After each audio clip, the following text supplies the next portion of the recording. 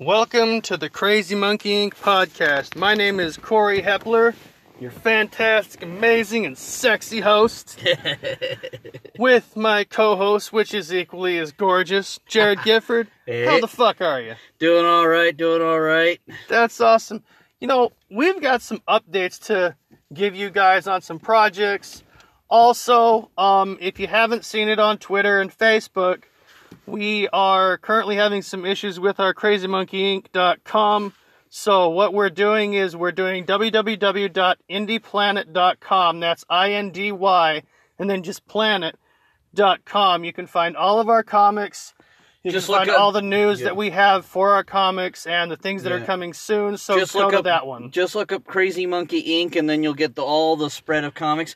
Or if you want to go individually, Corey's comic is The Adventures of Taxicab Joe, and that is an awesome sci-fi action exploitation kind of things. Like if you liked those cool exploitation movies of the 1970s, that's pretty much like Corey's got the modern equivalent of that with The Adventures of Taxicab Joe. So if you want to look that up individually in Indie Planet, it's The Adventures of Taxicab Joe. Also, if you're into epic sci-fi, you can look up Darum, and it'll have all three Darum Captain of the Stars issues. Yeah. And that's DARUM. And so that's the start of the Crazy Monkey Inc. news. Some things that we have to go over. Stefano Cartacelli is hard at work still at the Romeo and Juliet River of Blood graphic novel. We know that it's been a year since you have pledged for the money. He's slowly getting it together. He will have it done by this year. You will get it.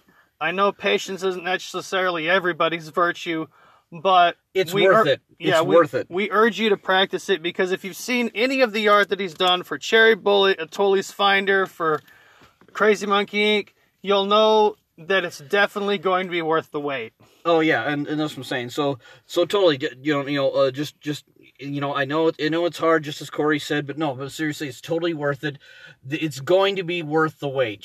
And speaking of things being worth the wait, Brian Jailglass and Samir Samau are also still hard at work on Furious. Yes. And that should be coming out pretty soon as well. And as I said, just like with the Stefano Cartacelli thing, Brian Jailglass, he's always his stuff hasn't always been coming out in a timely fashion, but here's the great thing about his stuff. Anything he's come out with, no matter when it's come out, has always been good.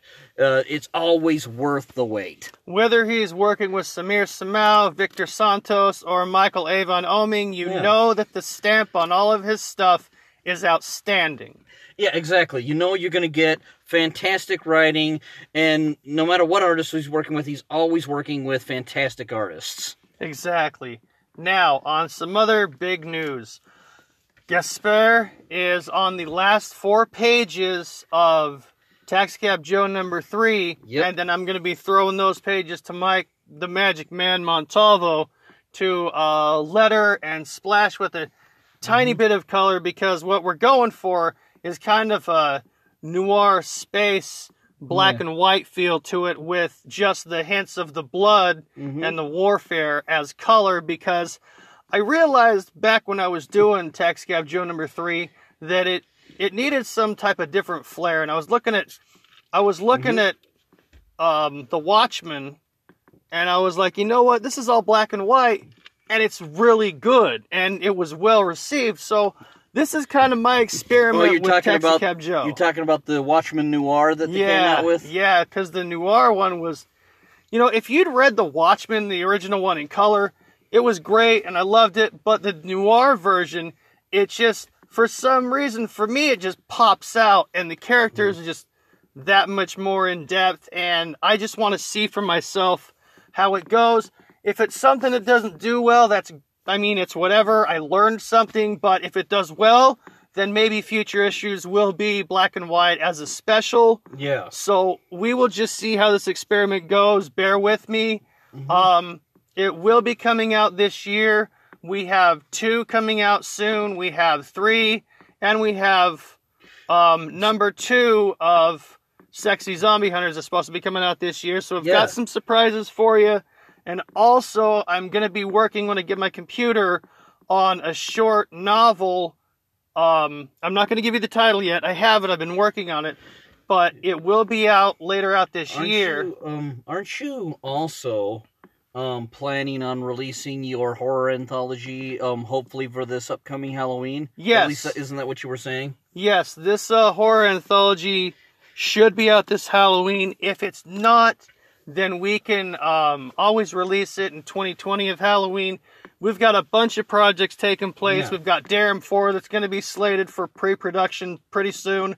Yeah. And we've got Ronan Brothers number 5 being written right now. Oh yeah, in fact, I just finished the script for number 4, and number 5 I'm just barely working on, and and this one's gonna be awesome as well. Just like what you said with Taxi Cab Joe. With this one's gonna be in black and white, but it's gonna be more in the sort of like old samurai movie kind of style.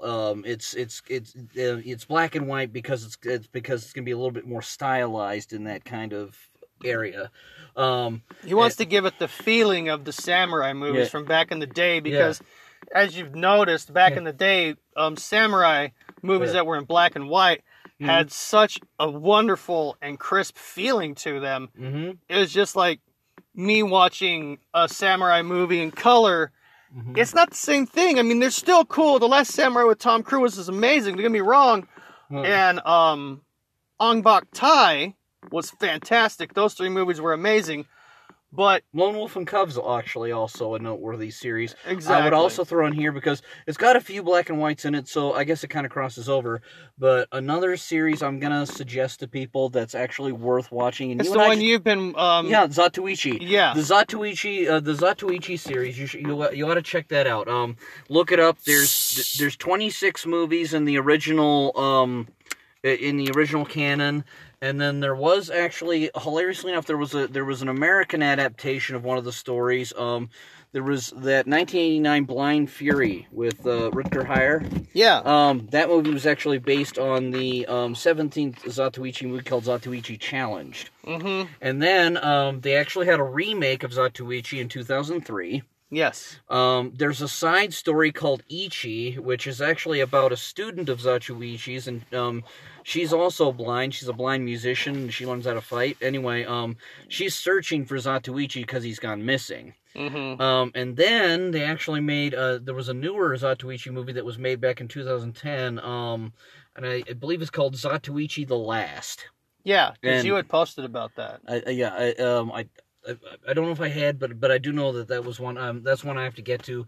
Right now, I'm actually about 15 movies into the Zatoichi series. You've been watching that for a while. Oh yeah, well, it's actually been definitely helping out with the inspiration. And your skewers have been amazing on each movie. Like, if you've ever read any of Jared's skewers on the movies that he decides to pick and watch, they're very thorough. They're very in depth, and if you read them, you know that Jared loves to give detail to what the movie's about while still maintaining a mystery enough to where you want to see it. What I like to do is I give a synopsis that tells basically what it's about, but not giving too much away, so it's not like full of details and it's just not like a War and Peace read. But it basically gives you enough that you know what you're dealing with and whether or not you want to watch it. But anyway, but that's what I'm saying is so Ronan Brothers is, and I'm hoping we can get Ronan Brothers number 1 actually out there sometime this year. Right now we are in the process of selecting artists. Yeah. Now, is there anything else that we missed for Crazy Monkey Inc.? For Crazy Monkey Inc. Announcements? Hold on, I'm thinking. I know that Jason Tudor's Vorpal number 3 is almost done. Is almost done. Is going to be out pretty soon. I know that 5-star number 2. Yeah, the 5-star number 2 is actually already out. And he's working. And Tony Clapper's working on 5-star number 3 right now. Yeah, exactly. The 5-star number 3 is being worked on. Yeah. I think that's pretty much it for most of what's going on. No, I believe the Cyborg Ninja with George Hernandez and Oh, Raz yes. is still being worked on. That's going to be coming out hopefully sometime. I want to say sometime during the spring or summer, but we'll just have to see. It's going to be an amazing take on ninjas and cyborgs, and George Hernandez take on that, and Raz's flair with how he draws characters and how he makes them just absolutely amazing. If you've read Death Squad Zero, or if you've read Midnight's Avenger, you'll know that when Raz tells a story and then when he draws his characters, all of it's going to be kick-ass. Oh, yeah, so, exactly. But I think that pretty much covers everything for at least the recent announcements, at least what we know what's going on. Yeah. And then anyway, so I guess we can get to the subject that this podcast is about. If you guys remember last week, all of you, if all of you remember last week, we talked about John Romita and the contributions that he had made to the comic book industry. Yes. Tonight, we are talking about his son, John Romita Jr., and I'm actually glad we got on this subject today, because John Romita Jr., and once again, I'm not slighting his father, because his father was great, but I didn't experience his father's stuff until later in life. Okay. John Romita Jr., I actually remember learning about before I even learned about John Romita Sr. Well, and I think one reason why you and I had learned about John Romita Jr. earlier than his father is because he's done more recent comics. Well, he came onto the scene about the time you and I were reading comics, so he's more of an artist of our generation. Yeah, so, and through reading Junior, we got in touch with Senior. Yeah, and then we were reading both of them. Yeah, kind exactly. of at the same time. Yeah, exactly. Apparently, but yeah, because I remember, he's done some really great runs on stuff. I mean, he's done some stuff for the Incredible Hulk. He's done for Daredevil. He's done stuff for didn't he do a run on Thor? I swear. Yeah, he did actually. Early 2000s, he did. Yeah, and Dan Jurgens was writing. Exactly. Good memory. Thank you. I should remember. I should remember that. I have that story arc. But yeah, no, he's done some Thor stuff. He's worked on every major. He's worked on Captain America. He's worked on Superman. He's worked on Batman. He's worked on Spider-Man. He hasn't worked on Wonder Woman, and I'm trying to figure out why, because I believe that if he got a chance to do Wonder Woman, he would do amazing. I think it'd be awesome if he was able to do Wonder Woman. He'd do fantastic. No, but I do know he's done some of the other major DC characters. I know he's done some. I know he did some Superman. He's done some Batman. Didn't he do Green Lantern? No, actually, no. He should do Green Lantern. He should do Green Lantern. In fact, I know some of the other ones he hasn't, but I know there's several other DC properties he's done, and then several other Marvel properties he's done. Yeah, because he's done for both companies. Yeah, he has. And it's just a fantastic artist. I just love a lot of the stuff that he's done. He was one of those artists that, as you said, we grew up with. And I remember some of his early stuff. I mean, the earliest story I can remember him doing, at least that I read, was the run on Daredevil that he did, and that was like that was somewhere in the 90s. Yeah, that was. I think that was in like the early to mid '90s that he had been doing that. I think it was like '94 to like '96. It was something like that. Yeah, that's what I'm saying. No, it was when Daredevil still had the cool red costume. Yeah, but it was right before he got that weird costume in the '90s. Wasn't that the one where the double Ds, they were popping out of the costume instead of kind of aligned out? Well, and then they changed his color again. Yeah. Because I think they put him in it was like this blue and red outfit. Yeah, that was fucking god-awful. I'm sorry, but yep. I love the stories with you don't him have to be sorry. You don't have to be sorry about that. I think we can all agree that many of the superheroes in the 90s went through drastic costume changes that were just god-awful. I mean, Wolverine, for Christ's sake. He done, yeah. Oh, God. Well, not just that. Not just Wolverine, man. I mean, man, and he was probably a minor offense. I mean, God, did you see Thor? They changed. Thank God they only did it for one issue. Jesus. But Thor's costume changed. God, he looked like a guy who belonged in an '80s metal band. And I remember reading mid-90s Wolverine. I was like, why? Why are you putting him in these colors? They're horrible. It was the dark brown and the light yellow, and it looked like someone had shit and pissed on a costume and told him to wear it. It's not even the good one, because the thing is, he did actually have that color in the 80s as well. Yeah. But it was a different kind of thing. And actually looked a little better. Actually, I found out why he had done the color change, actually. And this really? actually made sense in the story. Like I said, no, in the 90s, it was just because they were trying to be cool. Yeah.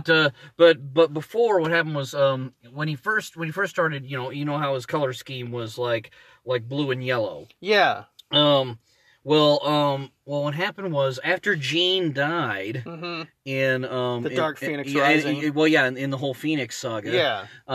When Jean died at the end of that, Wolverine, as a way to mourn her, basically wore that brown and yellow costume, and basically said he would wear that while he was mourning. And then the whole thing is that obviously when she got resurrected later on in the 80s, he didn't need to wear that costume anymore, and that's why he went back to the classic yellow and blue. Yeah, and like he'd done the classic yellow and blue for a long time. It was like almost like a decade.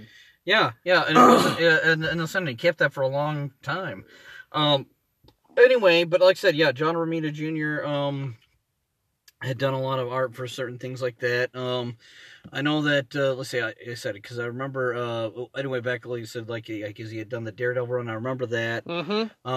He actually had done a short run on the Incredible Hulk. That was the, what was it? It was a specific story arc. And I can't remember the name of it.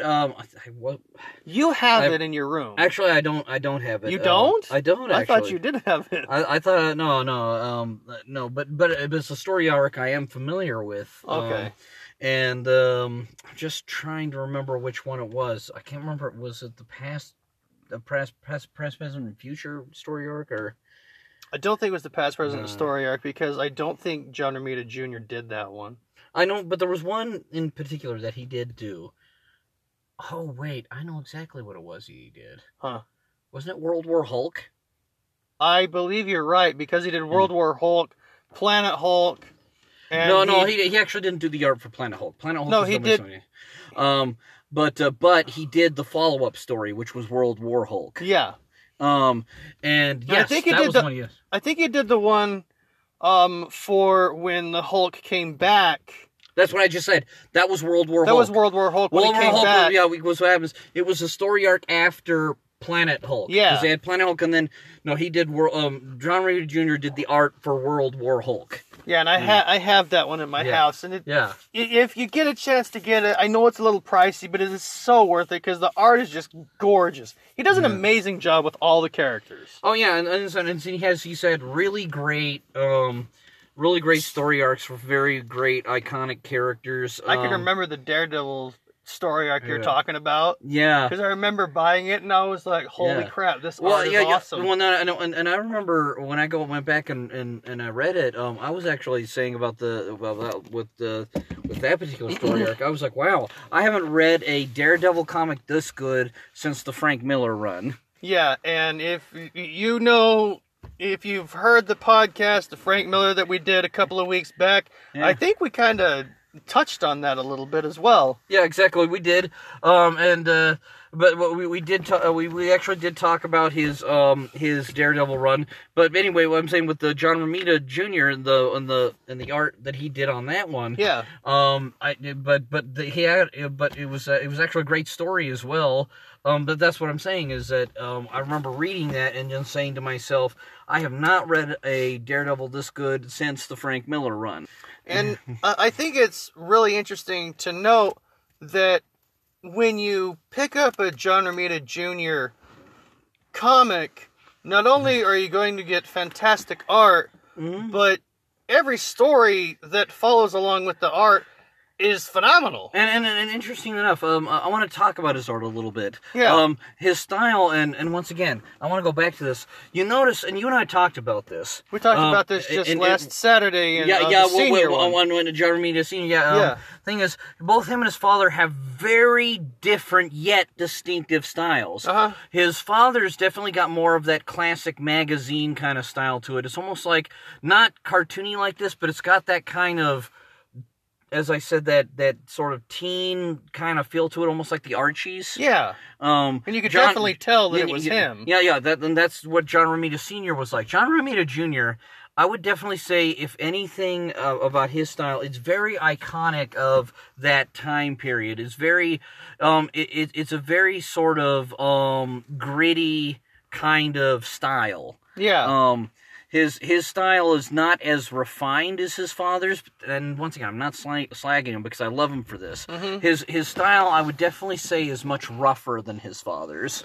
And like we said in the Romita Sr. podcast just last week, you could literally put Junior and Senior's comics right by each other, and you wouldn't know they were father and son. And you wouldn't even know, because you're just like, okay, these are totally different, stylized, and they're both still freaking gorgeous. And once again, and actually, just as we said in the last podcast, his father was actually very proud of him for that, because he said, one of the biggest problems that so many other people had was not that they would have children that had bad art styles, but the problem is that they'd get these children whose art styles were too similar to their own. So it was almost like they were just mimicking their parents. It was like coattailing, and his father never wanted that for him. He wanted him to blaze his own trail. Yeah, exactly. And he did with magnificent strides. Exactly. No, and that's what I'm saying is, like, with John Romita Jr., the whole thing is John Romita Sr. was proud of him because he even said that. He said you compare their art together and they look nothing alike. No. And I believe, and this might just be me, but when I picked up the Daredevil run that Junior had done, not only was the story, and I know I'm stroking his ego, and it's whatever. The story... It's alright, we love you, John Romita Jr. Exactly. The story was so flawless that it just flowed with the art, and it was weird, because when I read the Daredevil series, it was almost like I was transfixed into a completely different world, like I had become Daredevil, and I was doing everything that Daredevil was doing. And if anything, if I could describe, another way I could describe John Romita Jr.'s style is it's very much indicative of the comic book medium. It looks and feels like a comic book. It's not one of those things that's just, it feels like this whole other type of genre thing. It really feels like a comic book. You're seeing and looking at a comic book.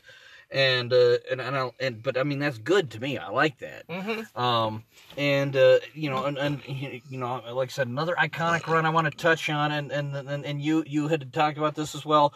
I loved the run of Thor that he did with Dan Jurgens. Oh, yeah. Seriously? Yeah. When Junior and Jurgens came together and did that, it was like fucking magic. Oh, yeah, it was crazy amazing. Oh, yeah, and once again, and a lot of people don't acknowledge it as much as, like, the later ones, or even, like, the Walter Simons and stuff. But we wish they would. Well, I wish they would. But I, personally, actually liked what John Romita Jr. and Dan Jurgens did with Thor about as much as I love that old Walter Simonson run. It's almost like they took what Walter Simonson had done, and they made it, like, 10 times better and their own. That's not to slight Simonson, because his run on Thor was fucking out there amazing. Yeah. Like, no one can touch what Walter Simonson did with Thor. It's just not gonna fucking happen ever again. Oh, no, exactly. Once again, And once again, this is no disrespect to Stan Lee and Jack Kirby, who helped create and make the Thor that he was for Marvel. Yeah. But not to me, the iconic run of Thor, as you said, was Walter Simonson. But if I had a run that came close to that, I mean, once again, it'd probably also be Stan Lee, Jack Kirby. But yeah. But if I had it on the one is on the same level as that, yeah. in my opinion, it would be the Dan Jurgens, John Romita Jr. run. And what's interesting is the story arc for that particular Thor was completely different than any other Thor story had ever been. Well, and interesting enough, and I love, once again, that you bring up that point, because what had happened was they had this event, and this is when, sadly, in a way, when DC and Marvel, and especially Marvel at the time, was starting to change up the universe. Yeah. What had happened was they had finished sort of the initial run of comics in the late 90s. Yeah. And so they decided to end all the old storylines. That was when they had ended the crossovers that they were doing together. But that's a separate issue. Yeah. But what I'm saying is with this, what happened was that they decided to all end the storylines of the current comics they were doing, like basically those versions of the characters, which was really dickish. Yeah, but that's it just happened. my opinion. But anyway, what happened was then they did this. But then they did this event called Heroes Reborn. And then what happened was basically it was supposed to be all the characters were back, but they were starting out with new number ones, and that's what started kind of the spiral of, hey, let's do new number ones once every 5 to 10 years. Oh, that was horrible.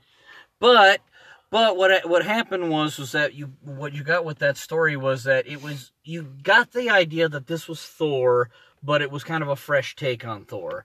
And, interestingly enough, they went back to him having a dual identity again. Interesting enough, almost a la the really old stories. Yeah. Because you remember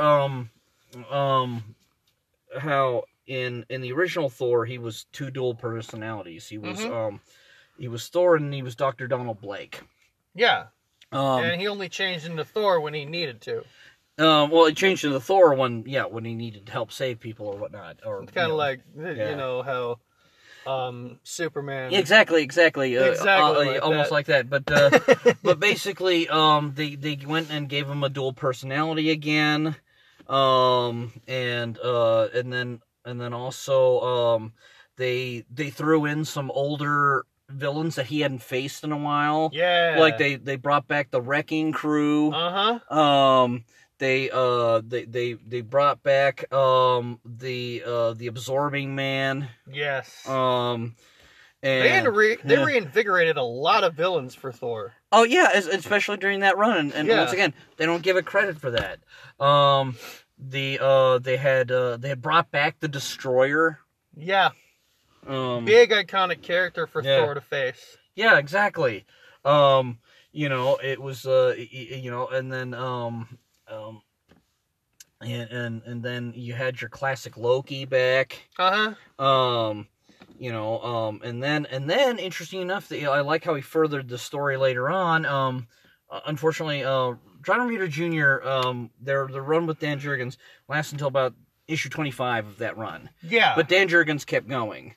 But then what I like about that was he furthered the story that basically Thor, unfortunately, his father ends up dying, you know, Odin, and then Thor has to take the mantle of being king of Asgard. Yeah, and Loki gets all pissed off about it. Yeah, and then basically starts a big old fucking feud. Yeah, big old feud. But then it leads into the Thor disassembled storyline, which is part of the Avengers disassembled thing. And in that one, basically, and coming back around, you mentioned Michael Avon Oeming. Well, Michael Avon Oeming did the art for that Thor storyline. Yes, he did. Yeah. Amazing artwork. Like, if you ever get a chance to get your greedy fucking hands on some Oeming, do so, because That's money well spent right there. Oh, yeah. Omi's got a fantastic but art it style. led into that, which basically led into the Ragnarok scenario, and then Yes. Asgard basically gets wiped out for. In fact, the Thor character was pretty much gone out of the Marvel canon for about 2 years. Now they had the sort of like a cyborg Thor story, and then that didn't work out so well. And then That Thor, one I wasn't too fond of. I mean, it was still Thor, and I still liked it, but it wasn't... no, because the guy, the cyborg went crazy and killed a few Avengers. Yeah, and it's like, wait a fucking minute, this isn't Thor. No, but I like it, because when J. Michael Straczynski brought him back, and it was pretty awesome. But I'm going off. But anyway, back to John Romita Jr. But no, I do like, because he introduced that whole Dan Jurgens storyline, and I think that one gets underrated, as I said. To me, that's actually a very good run of Thor. They brought back some old characters. They introduced a few new ones. To me, it was great. And I think it gets overlooked. It gets wedged in between all these ones that people consider to be great storylines. Because, I mean, the sad truth of it is it gets overlooked because it's wedged in between two great storylines. It came after the sort of Walter Simonson, and then shortly after Tom DeFalco's storylines. Yeah. And it came just before. It came before those. Well, not before. I mean, After. It came after those, and then it came just before. Yeah, you're right. Just before the J. Michael the Straczynski run was considered to be like the definitive comeback Thor story. Yeah, and so it was almost like the reason it was forgotten is because you had these two fantastic events that had happened in Thor's life in the past and in the future. And it happened in between that.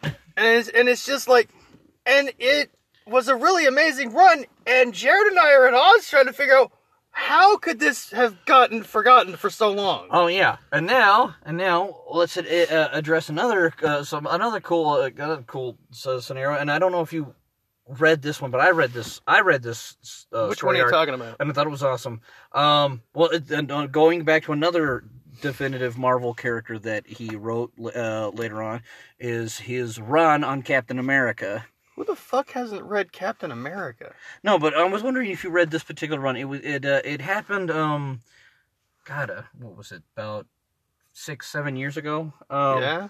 But basically in this one, what happens is, and I like it because it's a different kind of Captain America story, not the one you're kind of used to, but Captain America ends up in this sort of post-apocalyptic universe. Yeah. Because he gets sucked into this other dimension, and he finds out it's actually a dimension that's been created by God, what the hell's his name? It's not Baron Zemo, because he's the one with the purple mask, but it's not Bucky, is it?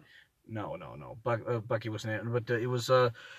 I can describe him to you. He was the bad guy that he had like this screen face, and it was set right here in this weird kind of headless body that he had. Mm-hmm. Yeah, and his face was like this TV screen.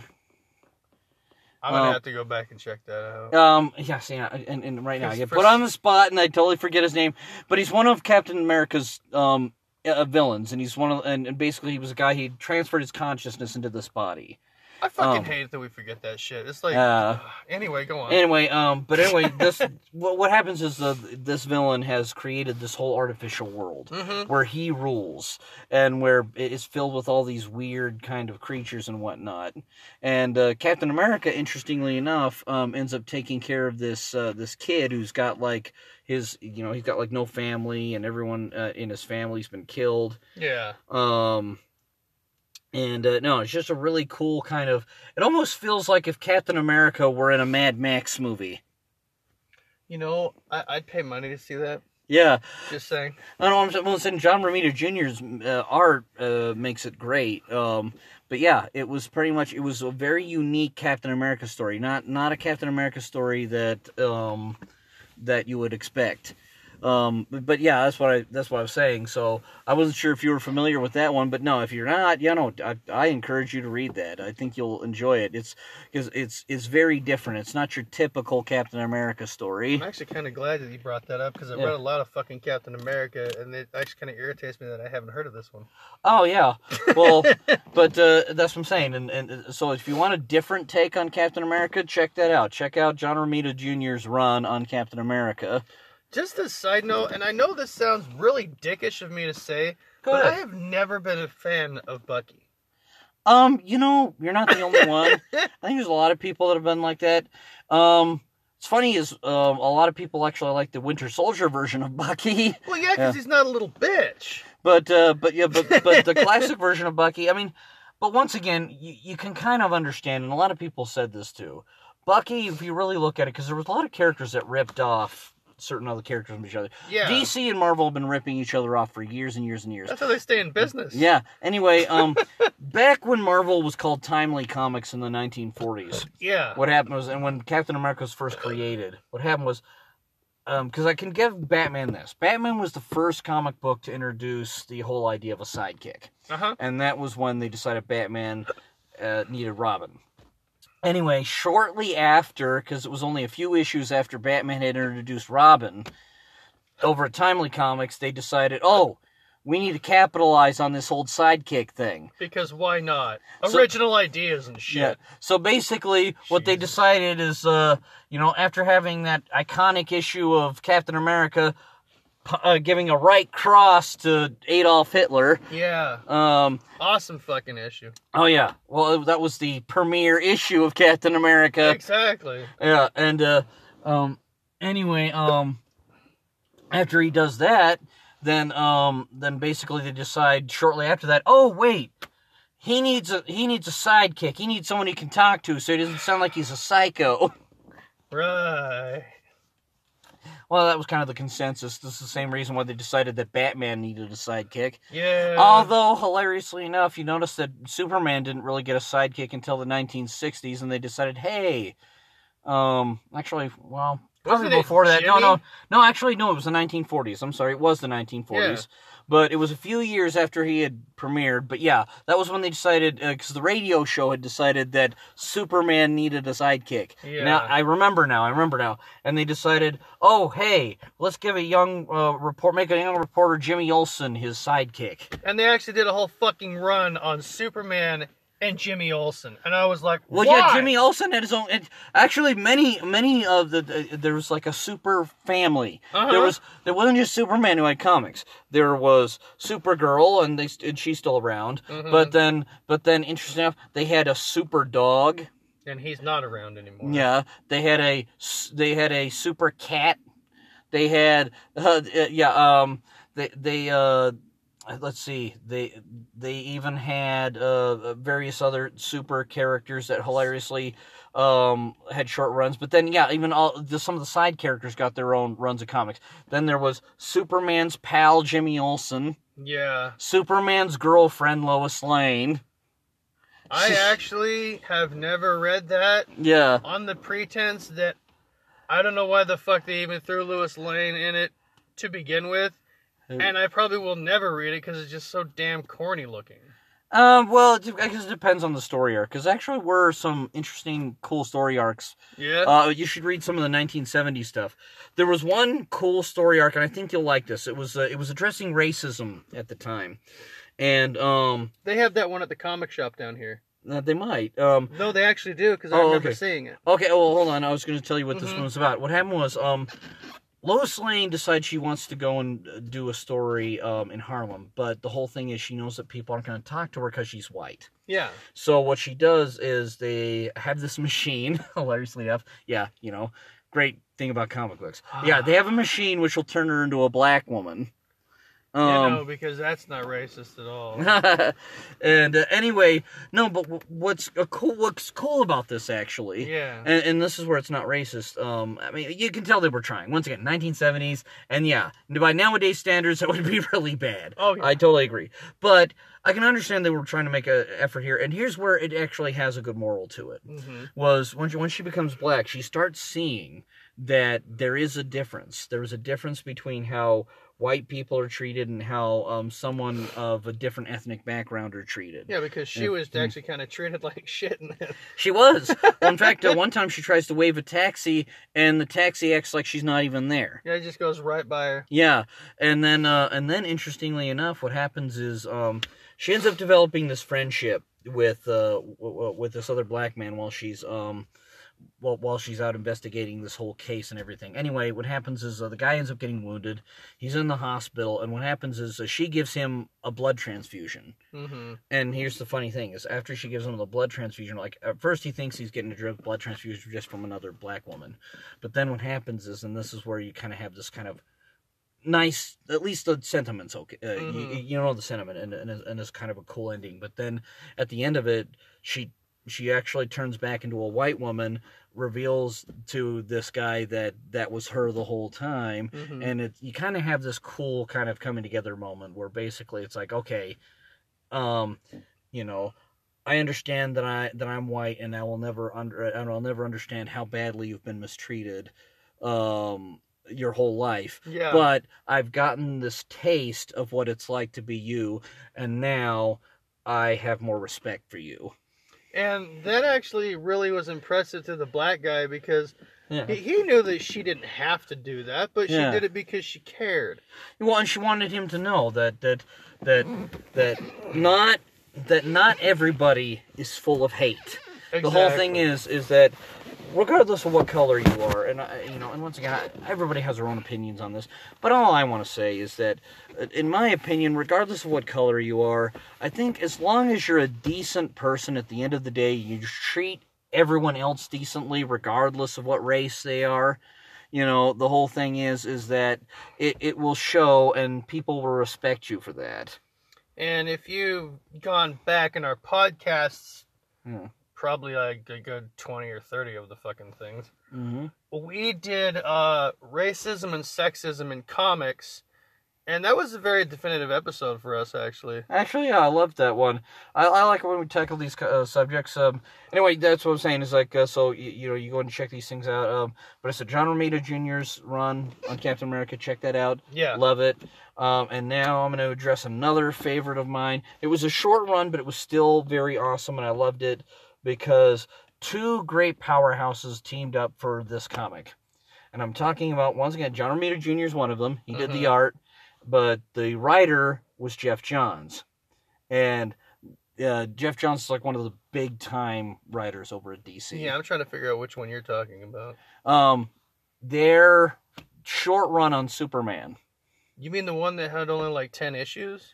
Yeah, I believe it was Was it 7 or 10? No, it was. I think they did 2 story arcs together. But I think it was about 10 issues. I think you're right. Okay. I think it was about 10 issues. But the whole thing is that one story was still very awesome to me. I liked it. It was actually a good.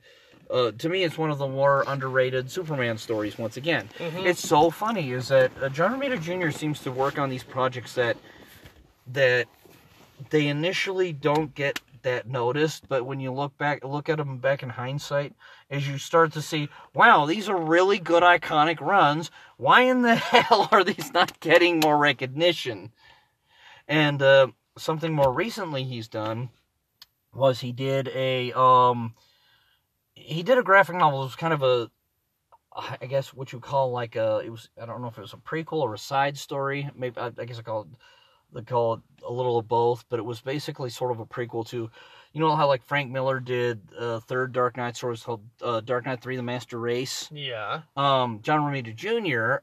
Actually did one that was kind of a prequel to that, and it was and it was a story kind of Joker and everything, and then interestingly enough, and they've kind of actually. another Frank Miller property they went and redid, and John Romita Jr. did the art for it, was they did a newer All-Star Batman. Oh, that's right. I remember reading that one. And that's what I'm saying. And John Romita Jr. did the art for this more recent one.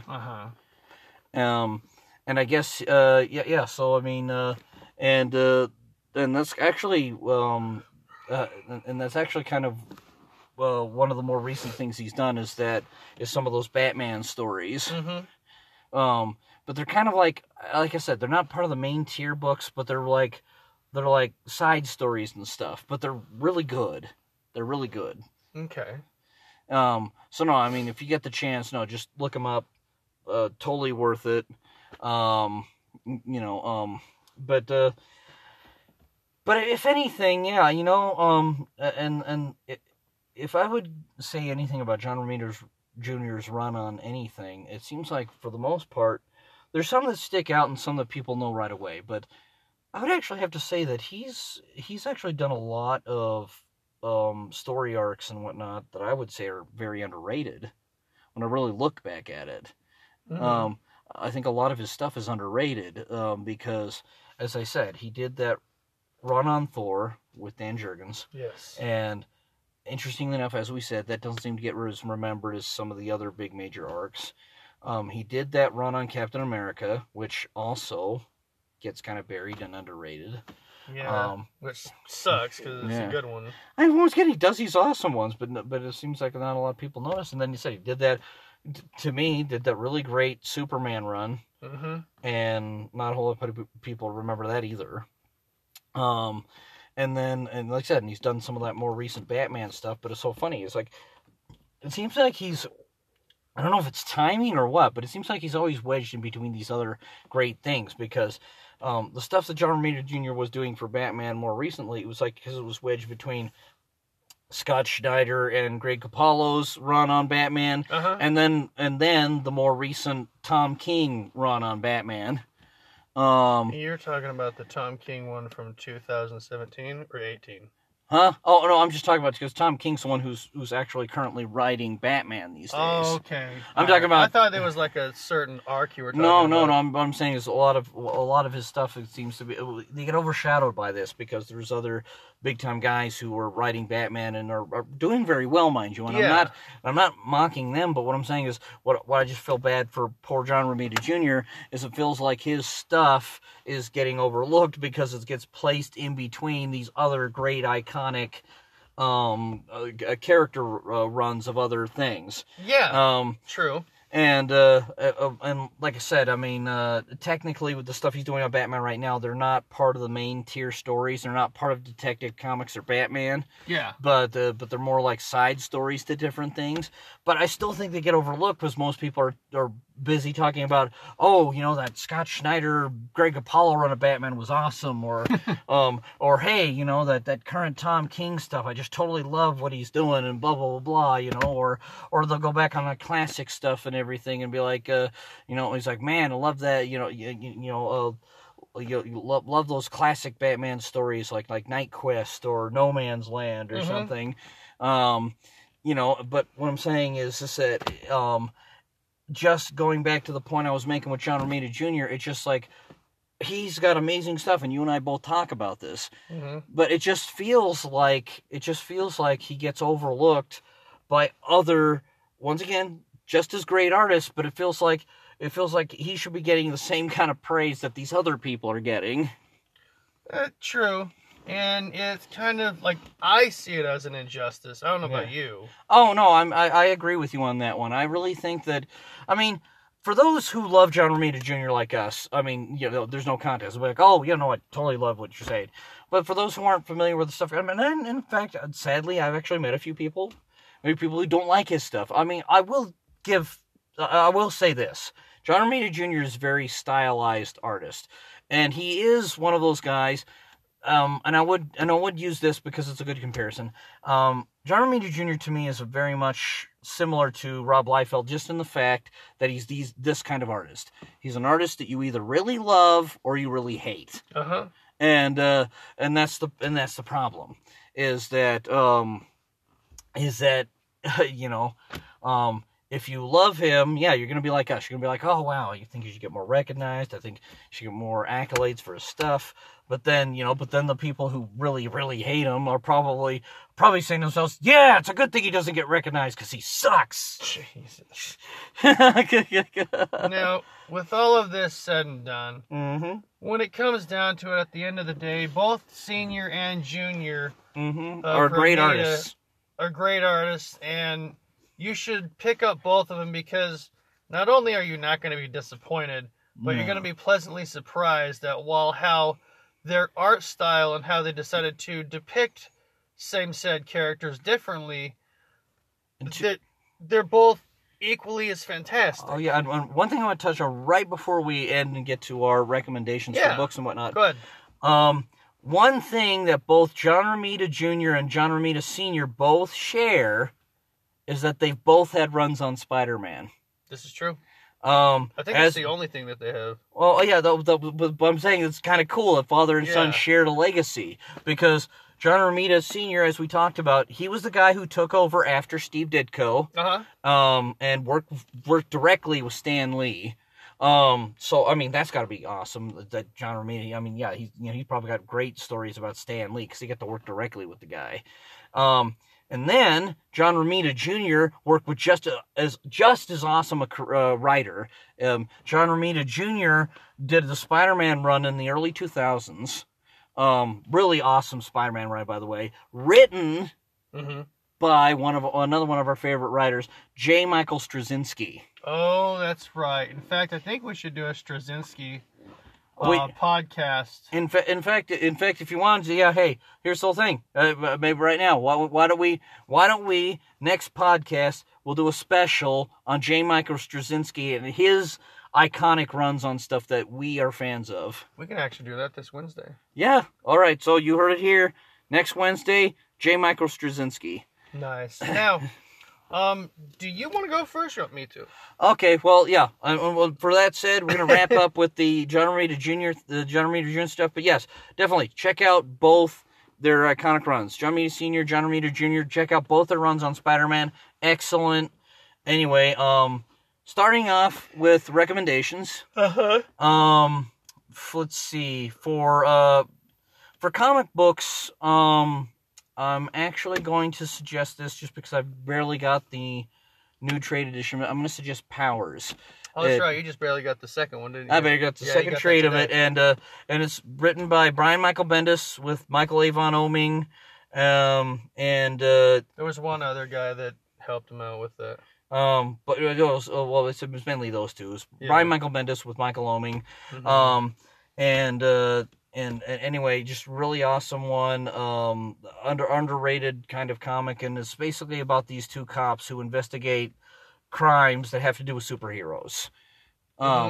Definitely worth a read. Really awesome. I got like that stylized art that Michael Oeming has, and once again with Michael Oeming, is another great one I would suggest, and actually I'm gonna go there too, is his run on the Mice Templar, which he co-created with Brian J. L. Glass. True. and so I would suggest both of those two. Let's see. In terms of novels, I am going to suggest the Dark Tower series from Stephen King. And that was one that actually, hilariously enough, I'd actually read several years ago. Well, more than several years ago. I read it back in the 90s. Okay. Yeah, but yeah, no, definitely, and it was actually one of the first things where, I mean, granted, Stephen King had written different stories before, but he had to use pseudonyms. But this was one of the first series, besides Eyes of the Dragon, where he did something other than horror and used his real name, used Stephen King. True. And because those who've read the Dark Tower series, yeah, it's got kind of horror-ish elements, but it's more of a fantasy. No, I would suggest that. Anyway, what about you, Corey? What about your favorite? What about your recommendations for comic books and novels? For comic books, I'm not gonna do Romita Jr. because we've already covered pretty much everything that he's done. Oh yeah, no, exactly. I mean, that's the whole thing. It's like we've already spanned his career and already made recommendations for plenty of great Romita Jr. stuff.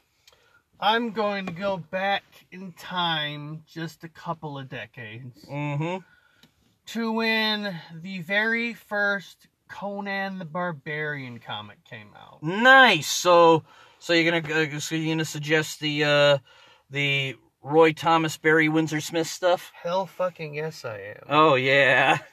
The art style and just the stories and the in-depthness of the stories, and even the cliffhangers at the very end of each run was just iconic as hell. And yeah, if you get a chance to get those, please do. If you can get them on Amazon, awesome. If you can get them from a convention or somewhere else, if you got a grandfather that was into comics, and see if he can get some, I would so urge you to read that, because Conan to me was the iconic badass who, even when he got captured by his captives, he'd somehow get out of it, and he would kick so much ass. Yes. It makes Batman look like Barney. Well, yeah, but he was supposed to be. I mean, he was called Conan the Barbarian, so of course he had to be like a barbarian. He was willing to do the stuff that other heroes weren't. Exactly. He was he was the Punisher before the Punisher was the Punisher. Exactly. He makes the Punisher look like a pussy. Anyway. But no, I don't. That's a good one. And in fact, for those who don't know, Marvel just reacquired the rights to Conan, and they've actually come out with a huge freaking omnibus. I don't know if they're counting an omnibus or a compendium. I think it's a compendium. But yeah, they're basically, it's a big thick ass book. I will admit it's gonna be it's a little on the pricey side. I think it's about $50. Oh, I know, I'm gonna get it. I dropped $50 fucking for that. But what I'm saying is it's a big ass book because it collects most of the old Conan comic book stories from the 1970s. Yeah, it's like a goddamn paperweight. Yeah, pretty much. It's like the War and Peace of comic books. Exactly. But worth it, definitely worth it. So if you want that iconic run, Marvel has compiled a lot of the old stuff, which I'm extremely excited about. Yeah.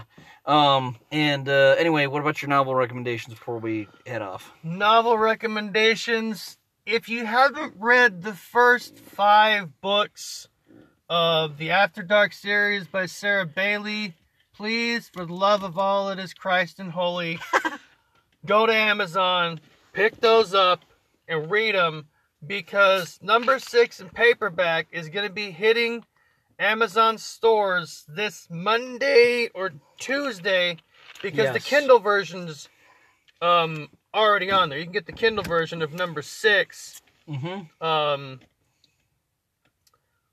So if you want the Kindle version, go ahead and get that. If you want the paperback edition, which I'm not a big fan of digital, because I like the feel of a book and a comic in my hand. I like flipping the pages, because flipping a screen is just so fucking mundane. There's no emotion to it.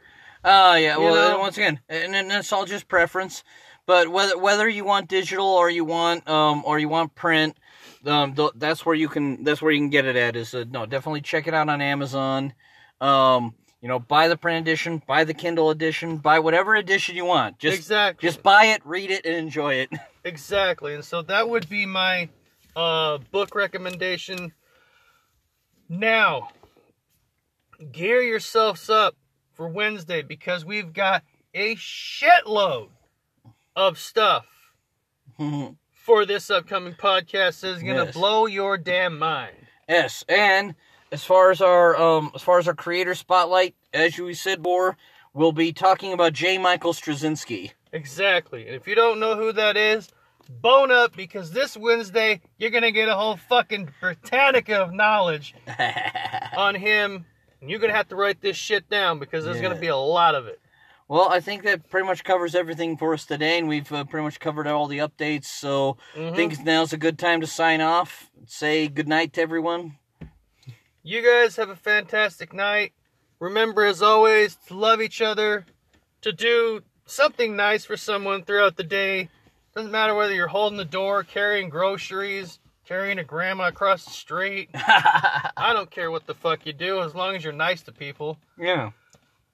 And basically do what you would want other people to do for you, because the world is growing strange, and it's really kind of pissing me off. So if you could throw some more positivity other people's way, that would make a world of difference. So do not be a dick. Yeah, don't be a fucking asshole. Anyway, you guys have a fantastic new week, and we shall see you on Wednesday. Good afternoon, everybody. This is Corey Hepler for the Crazy Monkey Inc. podcast. I'm your fantastic and amazing creator of The Adventures of Taxi Cab Joe, Sexy Zombie Hunters, and a myriad of other shit that I'm coming out with this year. It's good stuff. It's good stuff. And alongside me is my co-host, Jared Gifford. He is the creator and writer of Darum, Captain of the Stars, and Death Unicorn, Slayer of Bunnies, Sherlock Holmes, and a myriad of other fantastic projects he's going on about this year. Now, what's awesome is you are on your 6th script for Ronin Brothers, right? I'm actually on the 5th one, but I'm getting near the end of it. But yeah, I've actually this one's actually been quite a fun one for me, because I've really been enjoying doing the research, because I've been researching a lot about the Edo period in Japan, and also it's just it's kind of playing to my love of samurai movies. Yeah. So just like I've said in previous podcasts, this has been like a dream project for me. As much fun as I had creating Darum, I'm also having a ton of fun creating this stuff for Ronin Brothers. I mean, this is definitely this is a comic I've been wanting to do for a long time. Nice. Now, do you realize that this podcast is almost a year old? Oh yeah, hey, almost 1 year old, people. We should do an anniversary episode with our clothes on, preferably. Yeah. I don't know if you know this, but we do this podcast with our clothes completely off. I'm just kidding. Yeah, that's because the seats chafe me when my clothes are on. Hey, you tell me to keep taking out these straw seats, but I like them, They don't burn. All right, now, we've got some Crazy Monkey Inc. updates that I just barely read on Facebook. Yeah. So, apparently, we are nearing to the final completions of Cadence Lark is Furious, written by Brian J. Glass and drawn by Samir Samau. Now, if you're not familiar with Brian J. Glass, you need to go online first. and go to Amazon.com. Yep. Look up Brian J. Glass. Not only will you find some amazing stuff, but you will also see a catalog of things that he has brought out for Dark Horse. He's also done some stuff for Marvel. Image. So this guy's pretty well versed in the comic industry, and he is definitely someone that I have the opportunity to get to know. He's a wonderful person. He's down to earth, and he's someone who takes his time with his projects. And that's why whenever something comes out, you know that it's going to be the best that he can bring out. Oh yeah, and the thing is, I've actually had a few conversations with him as well, and what I like about him as a person is the fact I love how intelligent he is. The man is very well read. Yeah. I mean, and that's what I'm saying, and that's that's something that I like because I mean most of the people I know and are friends with are usually intellectuals. You know, I mean, hell, I mean that's one of the reasons you and I are friends is because we're intellectuals. Oh, I thought it was because you like my good taste in music. Well, there's that too. That helps. But This is true. But anyway, but I said, but you know, no, he's a very smart guy, and you can always tell whenever he does any project, whenever he tackles a project. No, I mean he does like years of research before he actually fully dives into it, and then when he does, I mean he's got these really great intricate stories. I mean, you know, I've been reading up on Mice Templar, and I only have three more volumes to get to, and then I'll have the whole set. But everything I have read, and I love it. And this was actually among the first comic books I ever got from the guy. Was some of the individual issues of the Mice Templar. Okay. And what I love about it is he knows how to set up an epic story. He knows that you basically got to set up this whole. You gotta establish a key character. You've got to establish a sort of legend around that character. Yeah. And then also at the same time, there's that whole conflict about he's got a lot of cool complex themes in there. Like what is destiny, what is not. The whole thing of the fact that is there really such a thing as a destined chosen one, or is that something that that somebody makes of themselves? I mean, it's got a lot of, like I said, it's got a really cool, complex theme to it, and I love it. And that's what I'm saying. That's how you can tell that the man is a deep thinker, is because he's got these really great questions in every series he does. I mean, in Furious, and you and I both have the first trade of that. Yes. In the original story, and he's furthering it in this new series, Cadence Lark is Furious.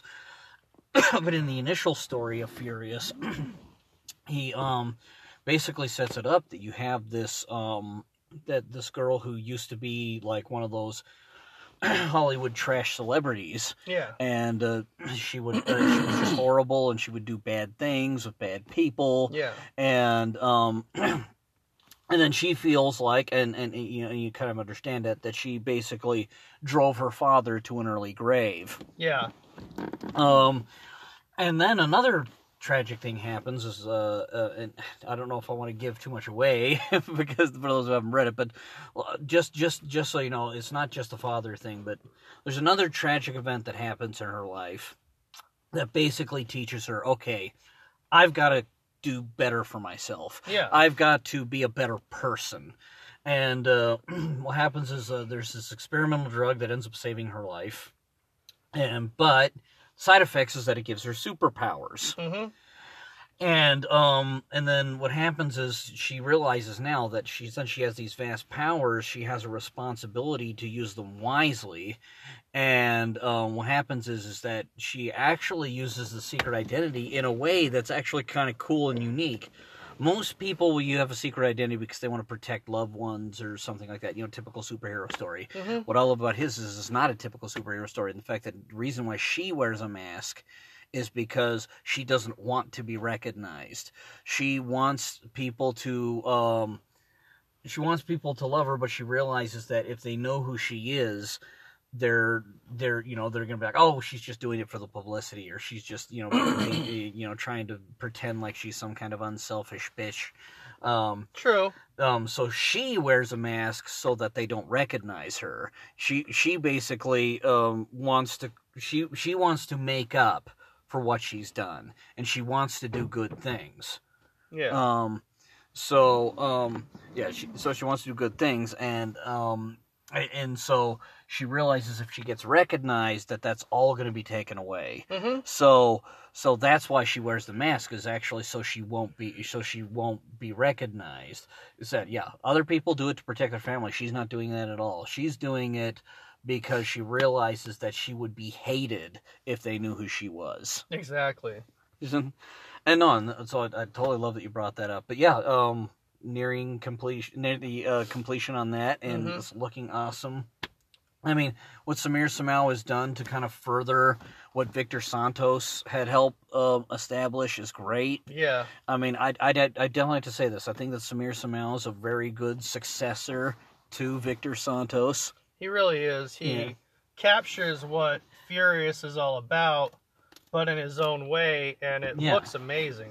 Oh yeah, exactly. You know, I love the fact that he's got this very different, unique style, but it's still good and it still fits within that universe. And you said there were also other few announcements you were talking about. There are only 4 more pages to be, I want to say arted. I know it's not a word. to be finished penciling. To be finished penciling by the fantastic and amazing Gaspar. Yeah. Of Taxi Cab Joe number 3. Literally only 4 more pages to go, and then I can throw it to the letter and color Mike Montalvo, Mike the Magic Man Montalvo, who has done amazing things to the comics of Crazy Monkey Inc. And the surprise to number 3, like I've said in the past, it's going to be black and white with obviously the blood and the gore being of red color. Yeah, as opposed to any other color. They're aliens. I could have put blue blood. or purple or green. It doesn't matter. Blue bloods. Are you sure you didn't want white collar bloods? No, actually, no. Sorry, I couldn't help myself. Anywho. But anyway, no. I mean, that's actually fantastic news. Yeah. No, I mean, you're gonna love this, guys. I mean, you got Taxi Cab Joe number 2 coming up here pretty soon. And then number 3 is very close to being finished. It's extremely violent. Extremely violent. I said I've got several scripts ahead of Ronin Brothers. I mean, I've got Dare material to last me for years on end. You just got Dare material to last until he dies, basically. You could stop right now and you'd be fine. So yeah, I mean, we've all got great stuff coming out. Also, I know that Stefano Carselli still hard at work on Romeo and Juliet, River of Blood. Yes. And that actually should also be getting pretty close to being released. It's close enough. He's still got quite a few pages left, but he's digging away at it, and for every page that he brings out, it's looking amazing. Yeah, so if for those of you who want to check out Stefano Carselli's stuff, he does actually already have 2 books released through our company. Yes. If you want to check out some of his stuff, please check out Itali's Finder and Cherry Bullet. And they're both amazing comics. They're mature as balls. Oh, yeah. And I would never want someone to give them to their 8-year-old. Of course not.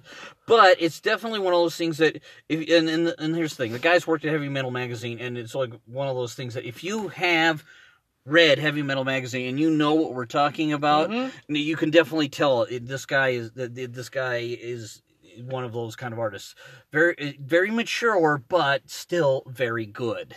Now, I have a question for you, segueing into our subject for tonight. Yep. What is the principal driving force between having a mental illness and the creative process? Oh, yes. And in fact, that's our main subject of our podcast tonight. I actually do want to take this opportunity to give a shout out to Gabriel Olraz Ramirez, because he actually had suggested this topic tonight, and I'm glad that he did, because this is actually a subject I have been wanting to actually touch base on. Yeah. I think in my personal opinion, once again, I can't speak for everybody, but I can speak from my own personal experience. My own personal experience says that, I think there really is a connection between traumatic issues or mental health, what you say, like mental health and creativity.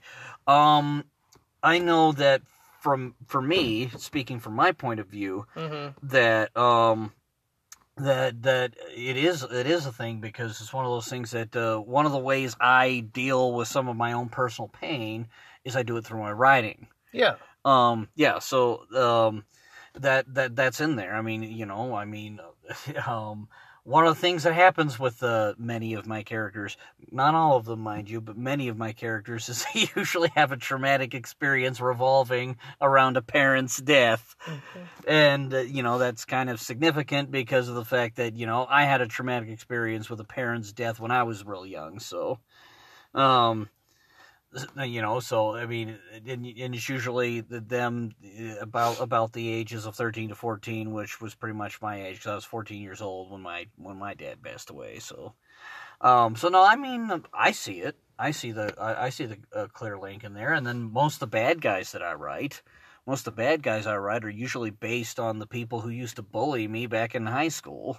Now, it's a funny thing that you bring up bullying in the creative process, is because with a traumatic experience, it often, more times than not, creative people get kind of the cold shoulder and get made fun of a lot, because their imaginations run wild when they're bringing up these creative ideas and bringing them out, because I don't want to say normal people, but people that don't have the creative mind process inside of them, it's something of a foreign abnormality. They see it as kind of a crutch, and they don't understand how someone can be so far out there and come out with this wonderful stuff. When what's funny, and the irony that really is towards it, is the fact that the normal people, quote unquote, are oftentimes the ones that are reading or participating the creative process after the fact, from that abnormality, mental issued people like us that bring it out. Yeah. So it's kind of like you see it as they're basically giving us the fuel to come out with this creative stuff, so that they can appreciate it. So in a way, they're helping us have a life that we normally wouldn't have. So you could say that, in a way, bullying is a positive thing, because it gives creative people a reason and a spectrum and a subject to be creative about. I'm not condoning bullying by any means, but if that's the process at which you come out with your creative ideas, maybe it's not necessarily a bad thing. Well, and as I said, once again, in the proper context, and I like the fact that you bring the light into the context of it, is that, because no, I mean, personally, I do not encourage bullying, and I do not encourage people being dicks to each other. Yeah, I don't either. No, that's just fucked up. No, but I do understand what you say, that sometimes with people like us who have been bullied in the past, it does seem to fuel a creative fire. But the thing is that, but then there are many other traumatic things in our lives that happen that fuel our creativity. As I said, one big traumatic thing in my life was when my father died, and that is something that is very much reflected in a lot of my writings. There have been a lot of creators, not necessarily in comics, but also in novels. If you look at Ernest Hemingway, he was in like what, 2 wars? Yeah. And then he wrote about his traumatic experiences through his novels about war. Oh, J.R.R. Tolkien, one of our favorite authors who we talked about before, who's done things like The Hobbit, Lord of the Rings. One of the things is the reason why he knew how to describe warfare so well in those books was because he was a World War I veteran. Exactly. So, in a way, tragedy is a beautiful thing, because it can bring out amazing results. Now, that's not to say that the tragedy wasn't, something that they didn't need to go through. No. But you almost look at tragedy as kind of like a magical opening to the creative process. It was beneficial in this context, and I think I know exactly what you're saying. Yeah. Once again, going back to context, Uh-huh. is that no, we're not wishing bad things to happen to people just so they can become creative. Yeah, like, that's just messed up. I'm gonna mess you up so you can be creative as hell. No, because I believe in you. Yeah, yeah. It's like no, we're not wishing for bad things to happen, but we are saying that many times when bad things do happen, there's some good things that come out of it, and the good things is that traumatic experience could end up being the driving force for like somebody to come out with something very great and creative, and that traumatic experience has basically helped them to formulate these worlds in their heads. Because exactly. I mean, I know that when I do some writing. Sometimes I like to get involved in that world just because of the fact that, I like to feel like I'm away from reality. Mm-hmm. And I love the fact that we bring up bullying because you and I were bullied relentlessly for years, middle school, high school. Yep. And we use that as a means to, in a way, get back at those that bullied us. Yeah. In a creative way that's not harmful to those that have done that to us. Yeah, well, and once again, it's a good creative outlet. And then here's the whole thing: those who did bully us will probably not even read them anyway, or if they do, they probably even know that we're referencing them. Mm-hmm. It's really only those who will pay attention that will notice. But once again, I've seen so many creators do this. I'm not unwilling to say that there are exceptions out there, because there probably are. All I'm saying is I haven't met the exception yet. What's really interesting that you and I both have found out is the fact that even inventors are seen as insane. Look at Ben Franklin. Yeah, Benjamin Franklin, good example. And you look at Thomas Edison. Yep. Tesla. Yeah, Nikola Tesla. Very, very creative guy. And everybody thought that they were insane because their ideas were so far out there, they couldn't see the future that they saw. Exactly. Well, once again, I mean, and that's the whole thing. And then sometimes just in the context of some really great storytelling. But I mean, you even look at like books that are written by Jules Verne. Yeah, Jules Verne was talking about stuff that we didn't have until like 100 years later. Mm-hmm. Once again, I mean, but these were really creative people, and once again, they had traumatic events happen in their lives, and then, it's like, because that's what I'm saying, is like, I know that is true, because I've seen it with so many different people. I mean, you've even had various tragic experiences in your life that I'm sure has been fuel for your creativity. Exactly. The thing about traumatic experiences and the creative process is the traumatic experience in and of itself isn't necessarily the force which drives you to be creative. Mm-hmm. What drives you to be creative, for me anyway, is to get it out there so that people understand that there's someone who has gone through what they've gone through. Exactly. And that you can find courage in talking about it. It doesn't have to be a taboo thing. You don't have to feel ashamed because you went through something that was out of your control. Sometimes you just want to get it off your chest. I mean, that too. That's a big reason people create, is because they want to get all that anger and frustration out there so that they don't have to fucking deal with it anymore. Yeah, basically they have well, in a way they actually are dealing with it. Basically what happens is they've dealt with it so they don't have to keep it all bottled up inside anymore. And that's where the creative process comes in. Yeah. And it's a healing process. And see, that's where it's good. We're bringing out the positive. Exactly. Well, a lot of people are like, oh my gosh, you're talking about traumatic events. How dare they? But no, once again, this is where the positive comes in. Yeah. The positive is that we get that stuff written down. We get it out there. We feel like it's a big relief on us now. Yes. Because now we don't have to keep it bottled up inside anymore, and we feel like there's our release. Now people will read that, maybe even say, "Oh, hey, I can understand that. I can relate to that in a way." And then for us, we don't have to feel like it's this big taboo secret, like you said. Yeah. And it doesn't. We don't hold it inside and cause more damage. That's fucking perfect right there. Yeah. In fact, you and I go through this, and I know that there's Edgar Allan Poe had gone through anxiety and depression like fucking crazy throughout his complete creative career, and that's what fueled, well, aside from alcohol and opium, fueled all of his stories, was the fact that he did have high anxiety, he was depressed. So instead of and you can doing the horrible, he decided to take everything that was bad happening to him and create something wonderful out of it.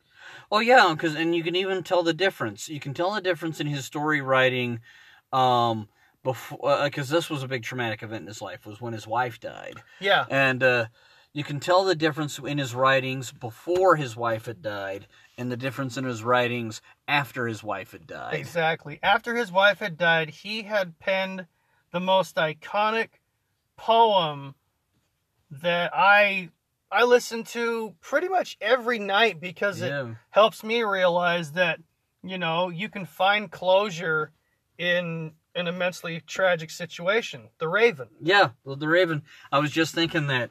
But yeah, that was when he wrote. So many of his iconic horror stories that he wrote were written after his wife had died. Yeah, because he kept on having nightmares, and he was depressed and he drank a lot. Well, yeah, that's when you got most of the big things. I mean, that's when he penned The Black Cat.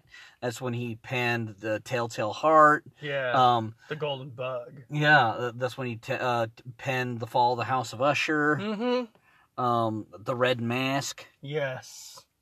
Oh, Mask of the Red Death. Mask of the Red Death. Yeah. Sorry, the Mask of the Red Death. You're fine.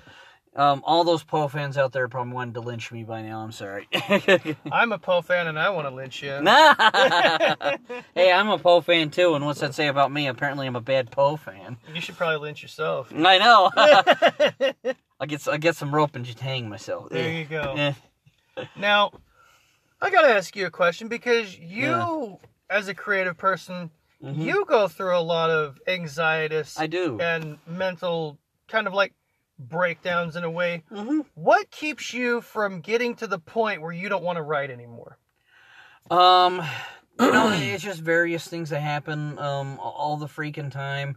And I think all of us go through this. It's just very different, some very different anxieties. Sometimes it's stuff that's brought on by maybe your day job. Yeah. Sometimes it's brought on by society in general. And then sometimes it just happens out of the blue. Sometimes, and there have been days, and I have no explanation for it. There have been days where I've been so freaking depressed, and I had no good reason for it. Yeah.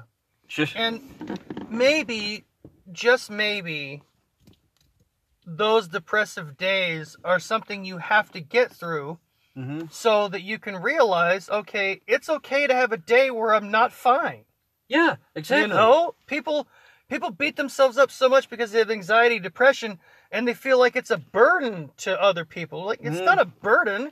If you have to go through a day like that, go through the fucking day. That's funny. There are some, and like the fact you bring that up, there are some of us that have a hard time with that, especially for the kind of people that we don't like making people feel like they're bothered. Yeah. Like, I can tell one thing I deal with, and I don't know if it's the same with you, because I noticed that I'm a little more introverted, and you're a little more extroverted.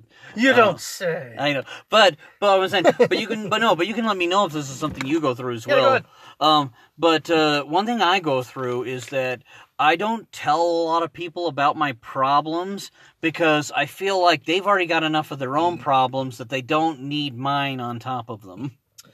I think, and I know this sounds extremely selfish, and I'm totally okay with that. Yeah. I think that's a big reason why I work as a correctional officer for troubled youth is because I like to hear other people's problems and I like to help them out with theirs. Mm-hmm. But I don't necessarily like talking about my own because I'm a big boy. I got my big boy fucking pants on. I can deal with my own shit. Yeah. And it's a rarity Mm-hmm. that I even come to you with my issues. Yeah. You know? And you and I are the same because we don't want to feel pitied. Well, it's not You so know? much. It's not so much pity as I mean, there's that too. There is Yeah. that too.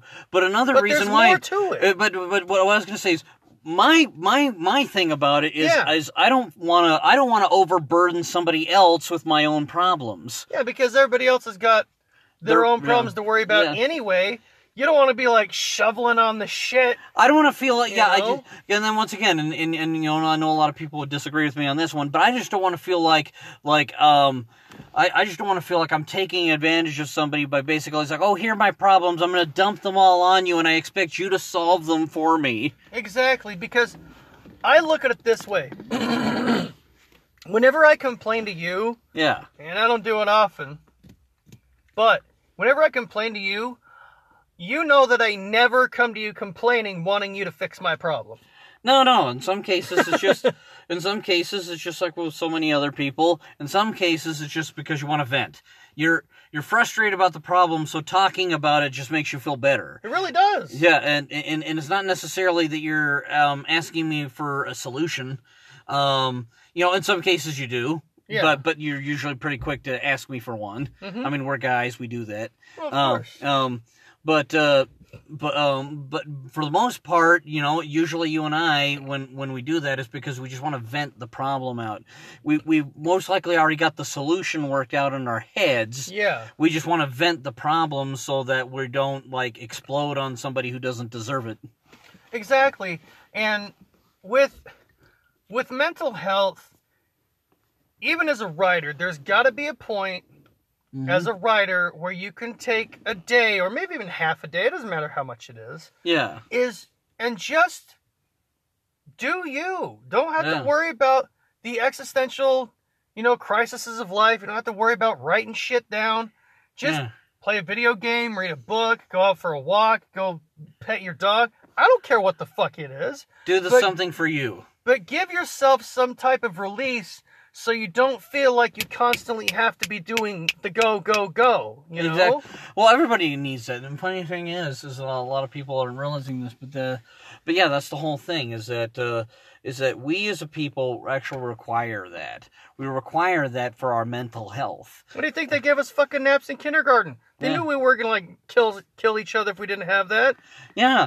Once again, but it's good for our mental health in several different ways. First off, we need to have times where we're not stressing about what's going to happen for the next day. Yeah. We need times, as people, we need times where basically we have something to look forward to rather than say maybe the day-to-day grind. Mm-hmm.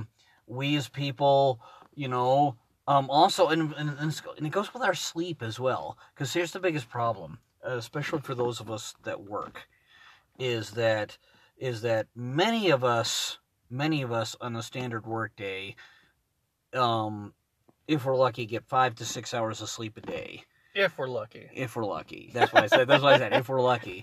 Sometimes even less. Exactly. But here's the problem with that. That is not good for your health. Nope. It is not good for your health to do that. You actually have to have days where you can sleep in, because that's good not only for your mental health, but for your physical health. It affects both. Exactly. And if you're not taking care, and it goes hand in hand. If you're not taking care of your physical form, your mental form is going to deteriorate. Yeah. Just as if you're not taking care of your mental and emotional well-being, the physical part's just going to fucking crash until you're evened out. Exactly. Well, in fact, one of the things that happens, and this happens as you get older, and I can even attest to this. You're getting older? I know. God, it's almost like time keeps moving by or something. Shit. But what I'm saying is, what happens is as you get older, it gets even harder to do that, because there's the thing, when you're a young person, and when I say that, I'm talking about people who are basically from the ages of like 10 to maybe like 30. The thing is that you can recover a lot faster. Mm-hmm. So you could stay up one night most of the time, maybe only get an hour's worth of sleep and still be functionable. I remember those days. Yeah. Yeah. But the funny thing about that is that as you grow older, like, I'm 37, you're going to be turning 39 this year. 40. Yeah. 40. Turning 40 this year. Oh, you just barely turned 39. That's right. Are you trying to make me feel younger? You're so sweet. No, but hold on. Stay with me on this. But what I'm saying is, and you can probably attest to this too. Yeah. It gets much, much harder to do that. Oh, Jesus Christ. In fact, now, if we're not getting enough sleep, if we've had one of those nights where we're only getting 4 to 5 hours sleep, you do that for so long, and then you crash and burn. There'll just be a day, and it'll happen at some point where you'll probably just be sitting down in a chair, and then you just fall asleep. I know that you've done that quite a few times in the past couple of weeks, because there have been nights where I've been working, I've been wanting to talk to you, and then you're like, I'll see you coming on at like 9, 10 in the morning. I was like, he crashed. He fell asleep again. And sometimes you need that. Yeah. And that's what I'm saying. It's like, it's one of those things that just be mindful of it. As you get older, just be aware of the fact that you're not going to be able to bounce back from every situation like you did as a kid. No. So make sure you're taking care of yourself, making sure you're getting enough sleep, that you're eating the right diet. And here's the whole thing. If you want to consult your dietitian, that's fine. Just don't consult us, because we have horrible diets. But what I do want to say is, there's actually a good, cheap way to find out whether or not you're eating something that's good for you or not. Because here's the thing, your body will let you know. Stop going to McDonald's? Well, once again, here's the thing, your body will let you know. Pretty much, if it's something bad for you, well, your body's not going to feel so good. If it's something that's good for you, your body's going to feel a lot more reinvigorated and re-energized. It's so funny. There's a lot of people complicate it, but it's really that simple. Your body will let you know what's good and what's bad for you. And on that note, when you think of mental illnesses in the creative mind, what besides anxiety and depression pop into your mind as things that writers and creative people deal with on a day-to-day basis? Well, I think it's the normal spectrum of things. The thing is that each creator, I think, kind of goes through their own trials and their own sort of journey. Yeah. And I think what it comes down to is that what is it that you're most afraid of? In fact, I'd have to say that many of the many emotions, really. Any writer or a creative person in general, a lot of what they create is kind of a reflection of their mental state. True. Many of the people who usually struggle with depression a lot usually have very dark stories, and I can attest to that as well. Many of the people who struggle with narcissism, which is a thing. Yeah, it is. Many people who have that, you can tell that in their works, because there's that tinge of narcissism to it, and many people who deal with anger issues, you can see that reflected in their works as well. I mean, I noticed you just raised your hand there. I will readily admit I have anger issues like a motherfucker. And But I'd say it's probably pretty evident in that first issue of Taxi Cab Joe. Oh, people die. Yeah. Shitloads of people die. But I'd like to thank, my higher power and God for giving me the talent to write, because had I not had that, and had we not had the ability to write and do well at writing, I don't know where the hell we would have been. Oh, exactly. Without having this outlet, this is a very strange and unusual and amazing outlet, and I don't know about you, but I actually really enjoy being a writer. Oh, yeah, no, in fact, I'm glad we have kind of got into it as we have, because the funny thing is that, and I think I've talked about this in previous podcasts, but if I haven't, well, here it is that I know that it was like because you and I, interesting enough, had done a few creative projects back when we were in school. But then we kind of fell out of that. Interesting enough, I noticed once we got into our 20s, we kind of fell into this whole trap of what society had told us what was expected of us. Basically, we got a job. We did the whole 9-to-5 thing. We basically were, we're doing what was expected of us, and we were leaving behind those childish things. Yeah, because who doesn't want to be creative? Yeah. Well, once again, we fell into that trap. Yeah. But I noticed, and this is where, it's funny, you, Derek, and I had this conversation before, but this is where I'm actually glad about my 30s. Is once we hit our 30s, though, I noticed this. We had like several revelatory events that basically showed us that what our direction was. If we were directionless before, it showed us our direction, and then it kind of started when we both started getting back into comic books and everything, and started really loving that whole side of it again. And then we both got back into writing. Yeah.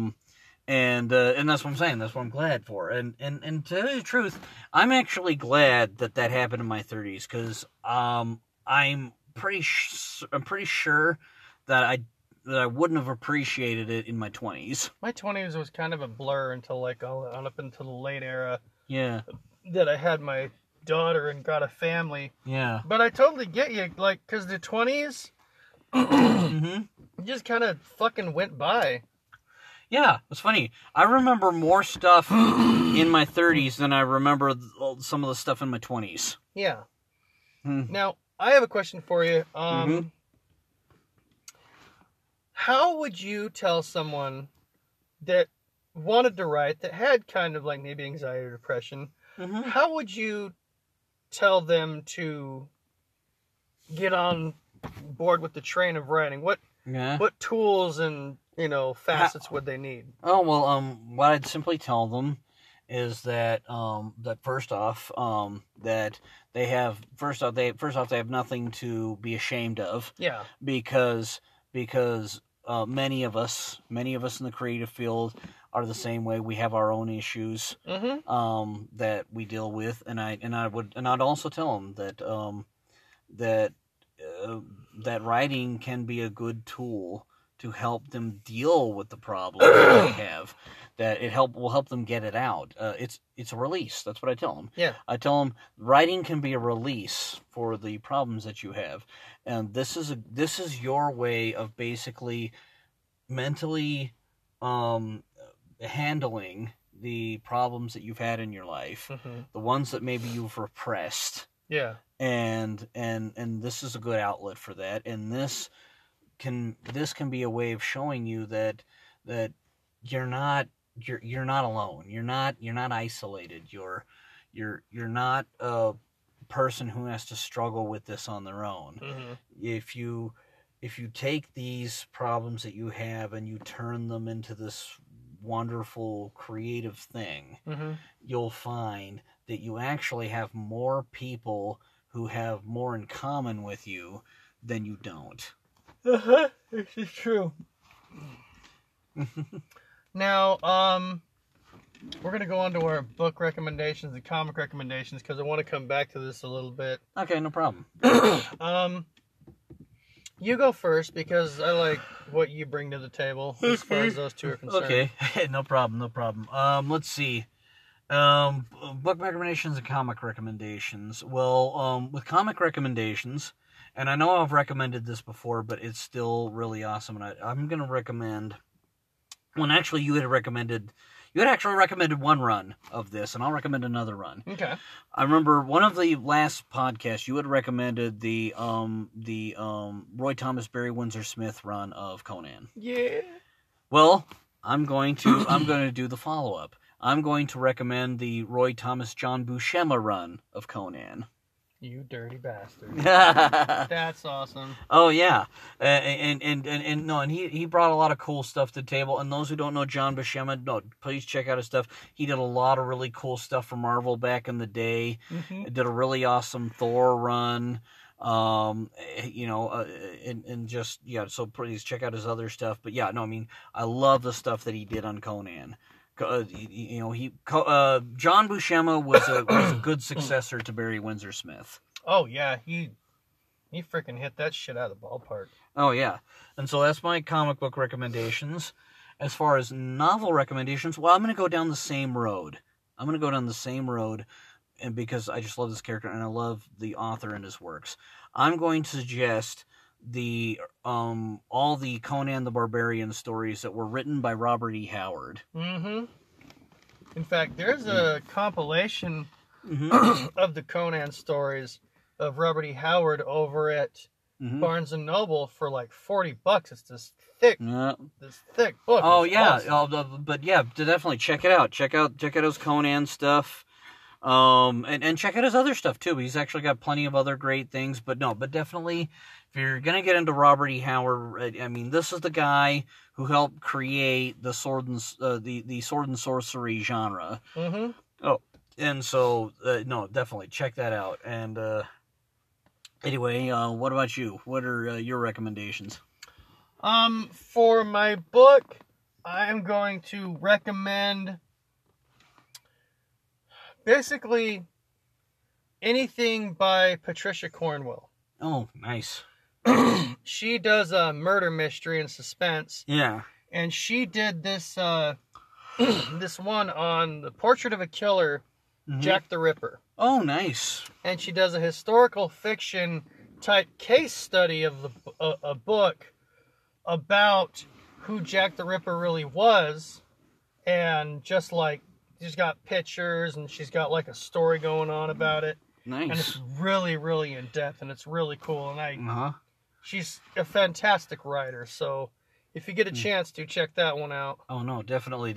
No, that's pretty awesome. All right. What about your comic book recommendations?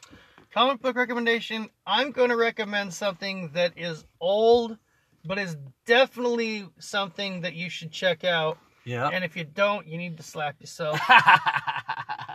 What is it? And I think I've recommended it before, but I'm going to recommend it again.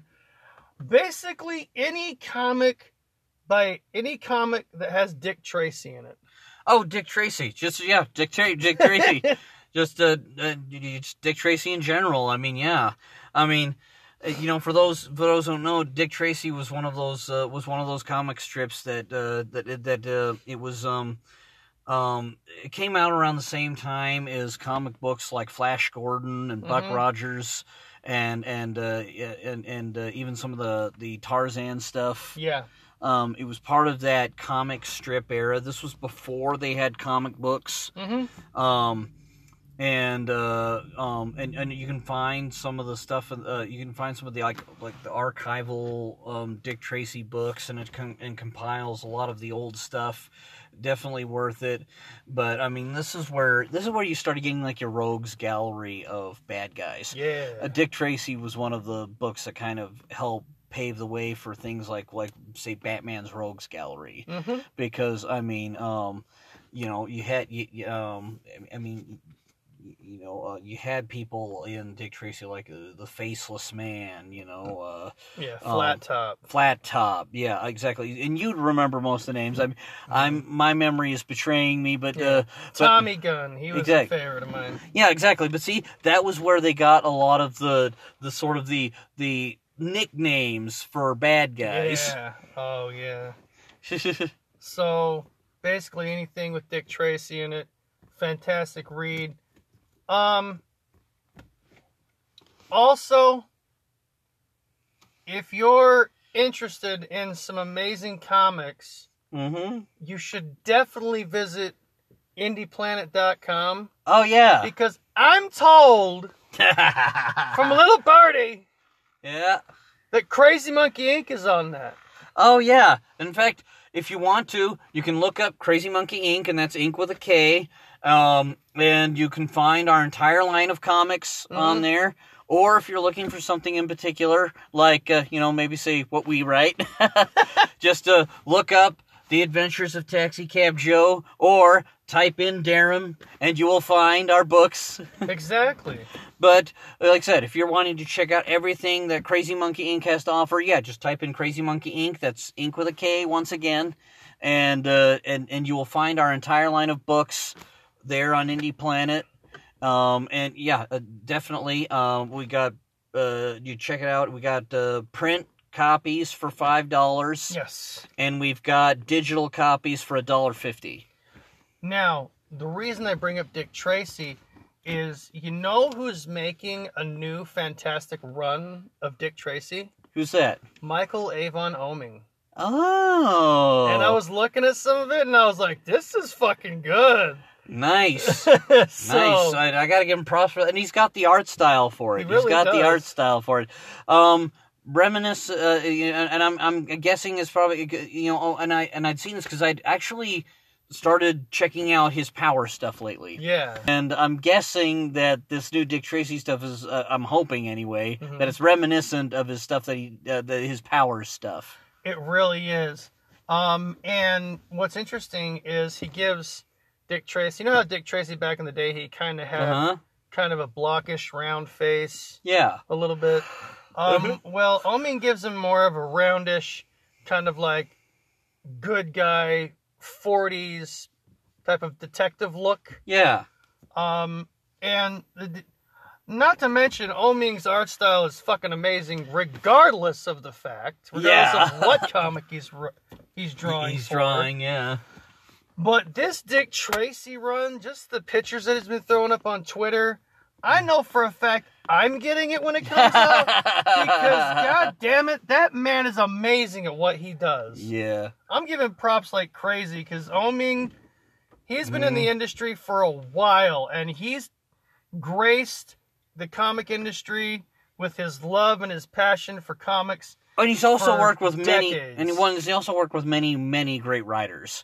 He worked with Brian J. L. Glass. Yeah, he's worked with him on several different projects. He's also worked with Brian Michael Bendis. Yes. He's even done some stuff on his own. The thing is he's just, and this is also the guy, and I want to give him credit for this because I love the movie personally and made the graphic novel. This is the guy who also created Bulletproof Monk. Yeah. I know. Yeah, I was really shocked when that came out, because I was like, this looks really familiar. Yeah, exactly. So no, high props to him. And then before we end, I want to get back into the mental health thing, and I actually do want to say this is that I can definitely say this too as well, and you and I both talk about this. No, I mean, comic books, and getting into writing itself. I mean, doing that saved my life. That quite literally saved my life. Yeah. Because if I didn't have that, I probably might have taken my own life a long time ago. Same with me too. Yeah. So I'm glad that we both have that creative outlet, because I mean I think that's something that saved the both of us. So no, I can definitely say from my experience, and once again I want to thank Raz for bringing up this subject, but from my experience, I have to say that there is a link to mental health and creativity. As I said, I'm sure there are exceptions out there, but I have yet to meet the exception. I have too, because it takes someone extremely extraordinary and kind of off kilter, if you will, to come up with the outlandish and amazing stuff that we do. Oh, I agree. One that's what I'm saying. And then, as we talked about, it's life experience is what fuels your creativity. It really does. And then many of the reason why I think it's linked is because when you have a traumatic experience and you put that into your writings, when people read it, I think they feel it. They don't just see it and they don't just read, but they feel it. There's just a way you can feel something, and it's not gonna feel genuine if it's coming from a person who's never experienced that thing. And that is a very, very good point. Yeah. Jared, I wanted to thank you as always for coming and being on this podcast, because you are fucking amazing. Well, thank you. It's always good to be here. And just your knowledge of the mental health and the creative process and the intertwining between the two, that's always a plus. So thank you for giving your input on that as well. Oh, I'm always glad to contribute what I can, and I definitely will admit this. If I don't know a whole bunch on a subject, I will readily admit it, and I'm not gonna try and and explain away what I think should be done, because how would I know if I don't have any experience in it? But no, this is something that I do actually have experience in, so I'm more than happy to contribute. Yeah. And you as well, though. You've also added some great insight as well. But I know that you also, in addition to once again having your own traumatic experiences, for those that don't know, and I'm gonna toot his horn now. For as horrible as that sounds. I'm at it. But Corey here has actually studied psychology, and so this is actually a subject that he's actually got some experience in. And I'm extremely passionate about psychology too, because like you and I, when you can understand why someone is the way they are, it's a lot easier to empathize with them and to help them with a little bit of sympathy, because you realize that they are battling something that they're going to be battling their whole life. Oh, yeah. And with the creative process and making that a part of who they are and who we are, it makes life a little more manageable. Yeah, exactly. A little less stress-free. Exactly. No, and I completely agree with you, and that's what I'm saying. So, and that's what I'm saying. I think that what I like about it is that not only have you experienced traumatic stuff the same as me, but you've also studied up on psychology, so you can actually learn how to help heal minds. At the end of the day, that's something that I feel I would like to do with my writing.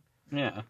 And if someone finds any type of inspiration whatsoever, be it through Darum, Ronin Brothers, Taxi Cab Joe, Sexy Zombie Hunters, I don't know how you're going to find inspiration from that.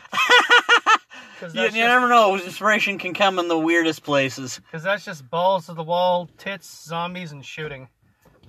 But if you find inspiration out of it, have at it. But I feel that as we tackle these issues, and we talk about these issues that a lot of people suffer from and try to go just day to day just to get the day over with, Exactly.